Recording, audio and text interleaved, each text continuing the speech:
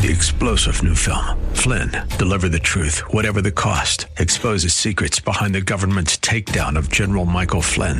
Flynn knew what the intel world had been up to. He ordered the first audit of the use of contractors. This set off alarm bells. He told the truth. He was the most dangerous person for Donald Trump to hire. They had to get rid of Flynn. Flynn, deliver the truth, whatever the cost. Available now. Watch it today. Go to salemnow.com. salemnow.com. Welcome to Practical Living with Dale O'Shields, Senior Pastor of Church of the Redeemer in Maryland.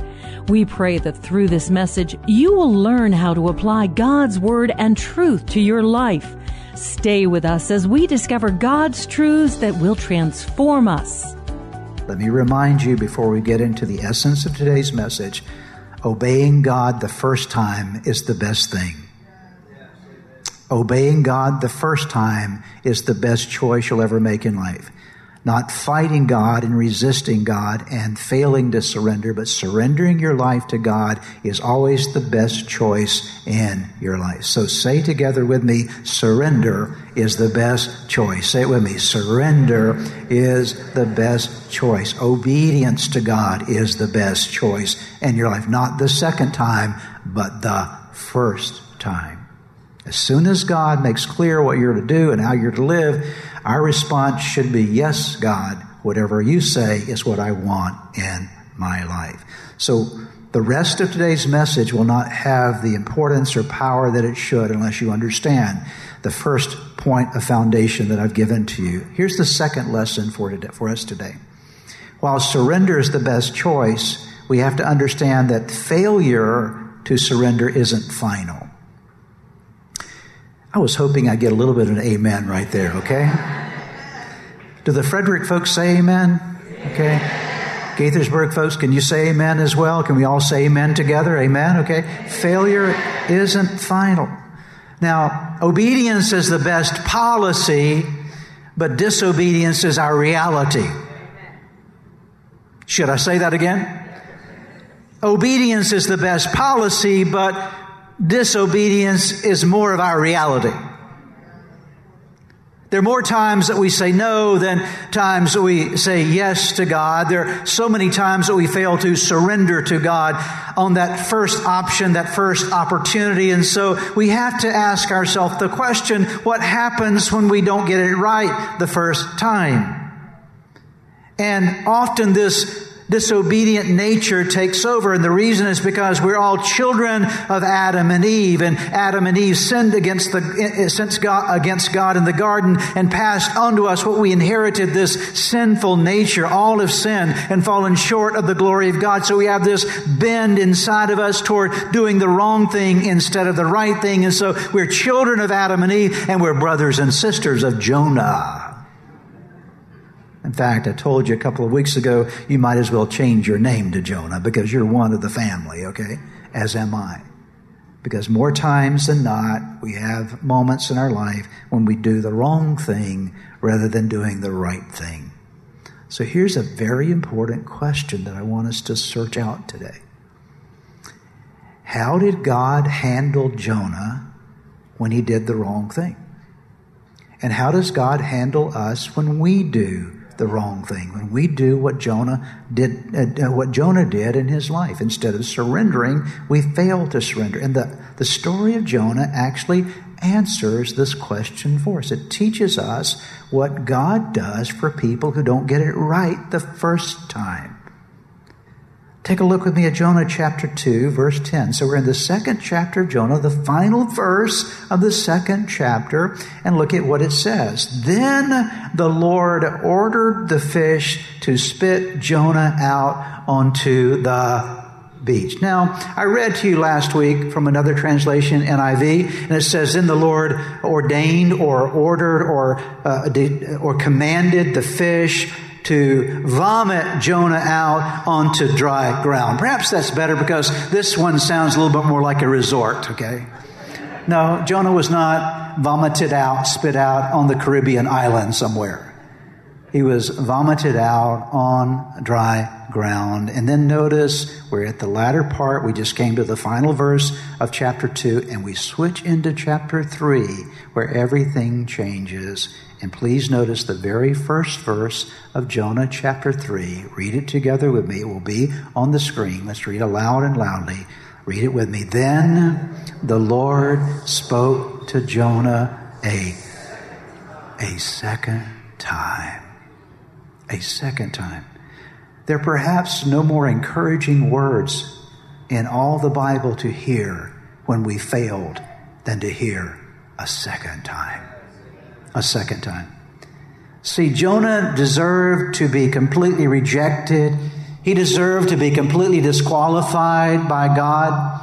But God comes to him a second time and says, Jonah, here's a new opportunity. Jonah, here's a second chance. Here's an opportunity for you to actually begin again. You got it wrong the first time, but I'm coming to you a second time. And so the question is, how did Jonah handle this situation the second time? Let's go back and continue to read here in Jonah chapter 3, beginning in verse number 1. Then the Lord spoke to Jonah a second time. And what did God say to him? Get up and, say it with me, get up and go. Get up and go to the great city of Nineveh and deliver the message I've given you. This time, Jonah obeyed the Lord's command and went to Nineveh, a city so large that it took 3 days to see it all. When God comes to him a second time, Jonah got it right the second time. He wasted no time beginning again. He didn't stay down. He didn't wallow in his failure. And this teaches us some very important lessons in our lives. While obedience to God the first time is the wisest thing you'll ever do in life, many times we don't do it right the first time. And because we don't do it right the first time, the question is, does God ever give second chances? And I'm here to remind you today, and boy, do I want to shout about this, God is the God of second chances. Amen? He's the God of second chances. He's the God that picks people up who didn't get it right the first time. And there are people in this worship center today, people in our Gaithersburg worship center today, people that are listening online or watching online today, or someone that will be listening to this maybe 6 months from now, and you've failed, you've missed the mark, you didn't get it right the first time. And I'm here again to remind you that our God is the God of second chances. Dare I say, and I will say, He's not only the God of second chances, but third chances and fourth chances and fifth chances. He will stay after you until you get it right. That is no excuse for the main principle I gave you, that obedience to God the first time is always the best thing in your life. But God is the God of second chances. So what do we do when we didn't get it right the first time? And I would not be a good pastor to you if I didn't teach you what to do when you fail. Because we all fail at times. We all get it wrong at times. We all, as I mentioned a moment ago, are brothers and sisters of Jonah. We run the opposite direction of what God says to do. Do you want to experience God's best even if it's the second time around? Do you? Okay. Number one, you need to express sincere sorrow to God for your sin. In the belly of that fish, as you go back in chapter 2 and read, Jonah came to the place of really being sorry for his sin. And that's true for you and me as well. Not sorry that it just sort of messed up our life, but really sorry that we broke God's law. Sorry that we missed the mark with God. And not just sorry where we shed just a few tears, but sorry in a way that produces something the Bible calls repentance. And that's what real sorrow is. It brings about a change in your thinking. The Greek word for repentance is the word metanoia, and it means to change your thinking in a way that changes your attitudes and your behavior. And so God says, are you really sorry for the fact that you've gone your own way? Because God can do a lot of stuff with people who are sorry for their sins. Paul the Apostle writes in 2 Corinthians chapter 7, verse 10, godly sorrow brings repentance that leads to salvation. Notice, godly sorrow has the effect of bringing about repentance that leads to a change of your life, to salvation, and leaves no regret. But worldly sorrow brings death. What is worldly sorrow? It's just feeling guilty about something and never doing anything about it. Worldly sorrow. Please listen today. Guilt never changes anybody. Have you ever changed someone by guilting them? No. Shame never changes anyone. Guilt and shame are useful only in this sense. They remind you that something's wrong in your life that needs to get fixed. Think of guilt and shame as the dashboard of your car, and you often will see when there's a problem with your engine, the check engine light. Anybody have the check engine light on your car? You don't have that on your car, okay? It's a little thing that pops up, or you have something that tells you there's a problem with your car. There's this little message that's given to you there. And the message isn't the problem. The message is pointing to the problem. It would be foolish to get out a gun and shoot the light, okay? Because the light's not the problem. The light's telling you your engine is the problem. And guilt is that same thing. Guilt is that flashing light on the dashboard of your car telling you problem, problem, problem. And many times we try to attack the guilt and get rid of the guilt and push the guilt and the shame away. Or we try to heap on guilt or shame onto somebody's life thinking that's going to change him. No, that never changes anyone. What changes someone is really deep sorrow for having broken God's law and broken God's will, and it produces repentance that changes everything. Number two, the second thing that's necessary to experience the return, the restoration from a failure in your life is honest ownership of your sin. Not only are you sorry, but you also own it. What that means is this. It means that you confess your sin to God. That moment of guilt turns into godly sorrow, and then you go to God and say, God, I'm going to acknowledge before you and own up with you what I've done wrong, and to name what you've done wrong to God. Interesting word, confess, in the Greek language, the New Testament language. It's a combination word, and the combined Greek word is homologeo. Two words, homo, same, logeo, word. So, homologeo, confess, means to say the same thing about your sin that God says about it. That is, if God says it's wrong, you agree it's wrong, okay? You don't argue with God and say, hey, God, I have a reason for this. This is justified. In fact, part of the problem with our world today is we've lost wrong and right and wrong. We've lost the awareness of what God says is appropriate and what God says is inappropriate. And so we've got people making up their own ways in this world now, and this called relativism. Whatever feels good to me is okay as long as I can justify it. No, that's not God's way. God's way is this is right and this is wrong. And when I violate it, I agree with God and say, God, you're right, I'm wrong. That's called confession. It's owning your sin. If we're truly guilty of our sin and sorry for our sin, then it brings us to that confession. The psalmist David says in Psalm 32 these words, there was a time, I'm reading from the Living Bible, there was a time when I wouldn't admit what a sinner I was, but my dishonesty made me miserable and filled my days with frustration. All day and all night your hand was heavy on me. My strength evaporated like water on a sunny day. Until I finally, what's the next word? Come on, church. I finally admitted all my sins to you and stopped trying to hide them. I said to myself, I will confess them to the Lord, and you forgave me. All my guilt is gone. I think that's a great place to add a hallelujah. Don't you think so? Okay. All my guilt is gone. Okay. Now I say that each believer should confess his sins to God when he's aware of them. While there is time to be forgiven, judgment will not touch him if he does. So we confess. We go to God and say, God, I'm really, really sorry. I'm sorry when you said to go to Nineveh, I went to Tarshish. I'm sorry when you said to do this, I did that. I'm sorry, and God, I confess this sin to you. I ask you to forgive me. And we confess it to God. Oftentimes it's helpful to confess it to someone else as well. As the Bible says in James chapter 5, verse 16, confess your sins to each other and pray for each other so that you may be healed. I will add one little phrase there. It goes on to say the earnest prayer of a righteous person has great power and wonderful results.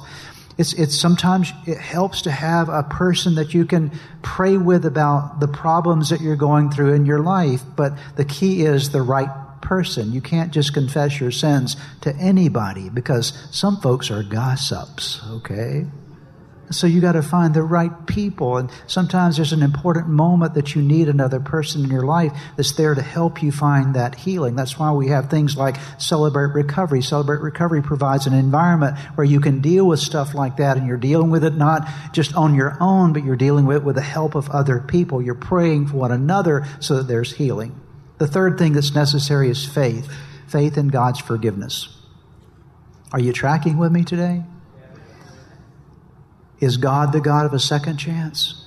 He is. When He gives us a second chance, what should we do? We should be sorry, deeply sorry for our sin. We should confess it to God. And then we need to have faith that our God is a forgiving God. And we need to receive forgiveness. Let me see if I can explain it this way. I want you to think with me about the word forgiveness. Say it with me. Forgive. I want you to say it in 3 parts. Forgiveness. What is in the heart of forgiveness? What's the word that's in the heart of forgiveness? Give, okay? Forgiveness is not something you earn from God. Forgiveness is a gift from God. It's what He gives to you. It's not for earnness. It's not for worksness. It's not, oh God, I've sinned. I need to go and say 500 Our Fathers. Nothing wrong with saying 500 Our Fathers, but that doesn't earn you forgiveness. Because 500 Our Fathers doesn't earn you forgiveness. Because there's no works that will ever earn you forgiveness. You can't work enough to earn God's forgiveness. Why? Because it's a gift. It's something that God says, I'm willing to give this to you. If you'll ask me, I will give it to you. And so you and I come and we simply accept the fact that if we confess our sins, as the Bible says in 1 John 1:9, that He's faithful and just to forgive us of our sins and to cleanse us from all unrighteousness. All unrighteousness. It's a great story in Zechariah chapter 3 of a priest by the name of Jeshua, or Joshua, as some translations give us his name. And let me read this story for you. Zechariah chapter 3, verse 1. And then the angel showed me Jeshua, or Joshua, the high priest, standing before the angel of the Lord. The accuser, Satan, was there at the angel's right hand, making accusations against Jeshua, or Joshua. And the Lord said to Satan, I, the Lord, reject your accusation, Satan. Yes, the Lord has chosen Jerusalem. The Lord who has chosen Jerusalem rebukes you. This man is like a burning stick. Joshua is like a burning stick that I have snatched from the fire. The fire was about to destroy him, but I snatched him out.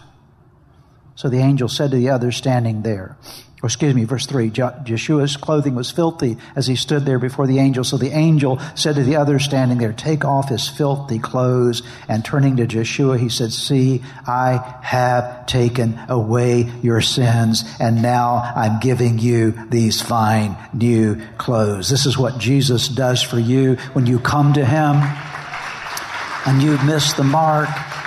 And you should have gotten it right the first time, but you didn't. And God comes and He speaks to you a second time, or maybe it's a third time, or maybe it's a 10th time if you're really stubborn. Okay.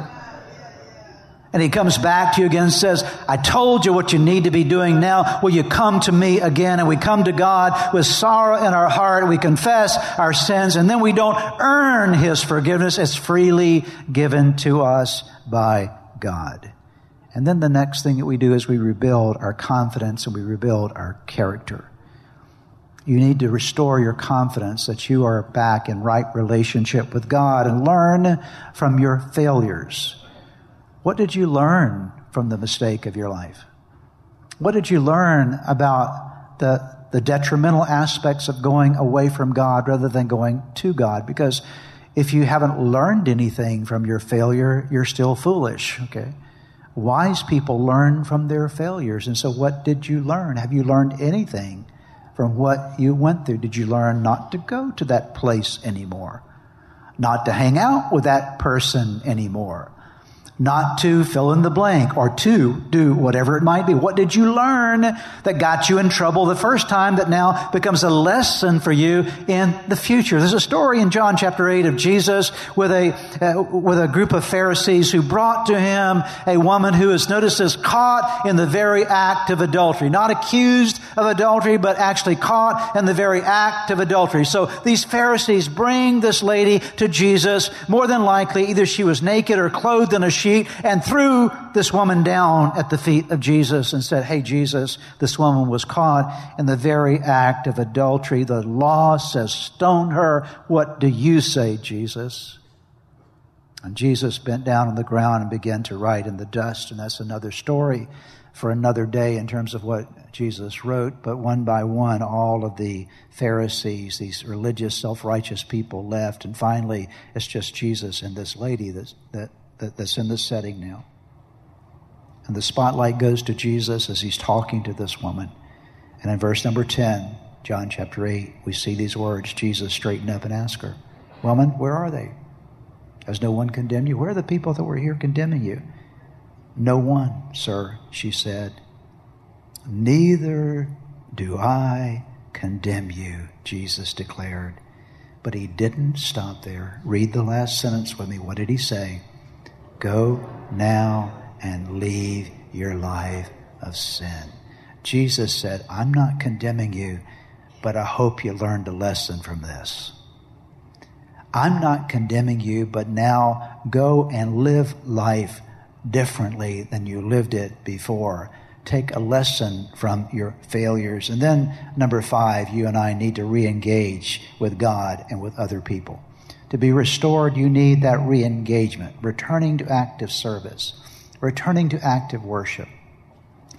One of the things that I've noticed over the years is I've noticed that when people mess up, when they blow it with God, and they make some mistakes in their life, sometimes they just quit coming to church. Because they feel so guilty. They want to get right with God, but they stop coming to church because of their shame and their guilt. Never let that happen to you. The best place you can be if you've made some mistakes in your life is church. Amen? That's the best place you can be. Why? Because church is not a museum for saints. It's a hospital for sinners. Okay? That's what we are. We're not here to show off how holy we are.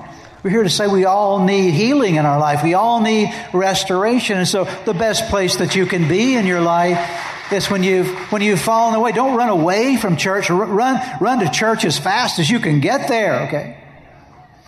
And you may come to church but still feel guilty. And maybe you're in the middle of worship, you get your hands up and the devil shows up and says, who do you think you are? You remember what you did last Tuesday? Remember what you said? Remember what you did? And the devil begins to accuse you, and the devil begins to remind you of your past. The devil is so good at reminding people about their past. He'll sit right on your shoulder, he'll whisper in your ear, and he'll tell you all the things you did in the past that were wrong. You did this and you did that, and before long, the hands that were like this start becoming like this, and before long, they're like this, before long, they're like this, okay? And the mouth that was singing praise to God shuts up and stops praising God because shame has shut you down, okay?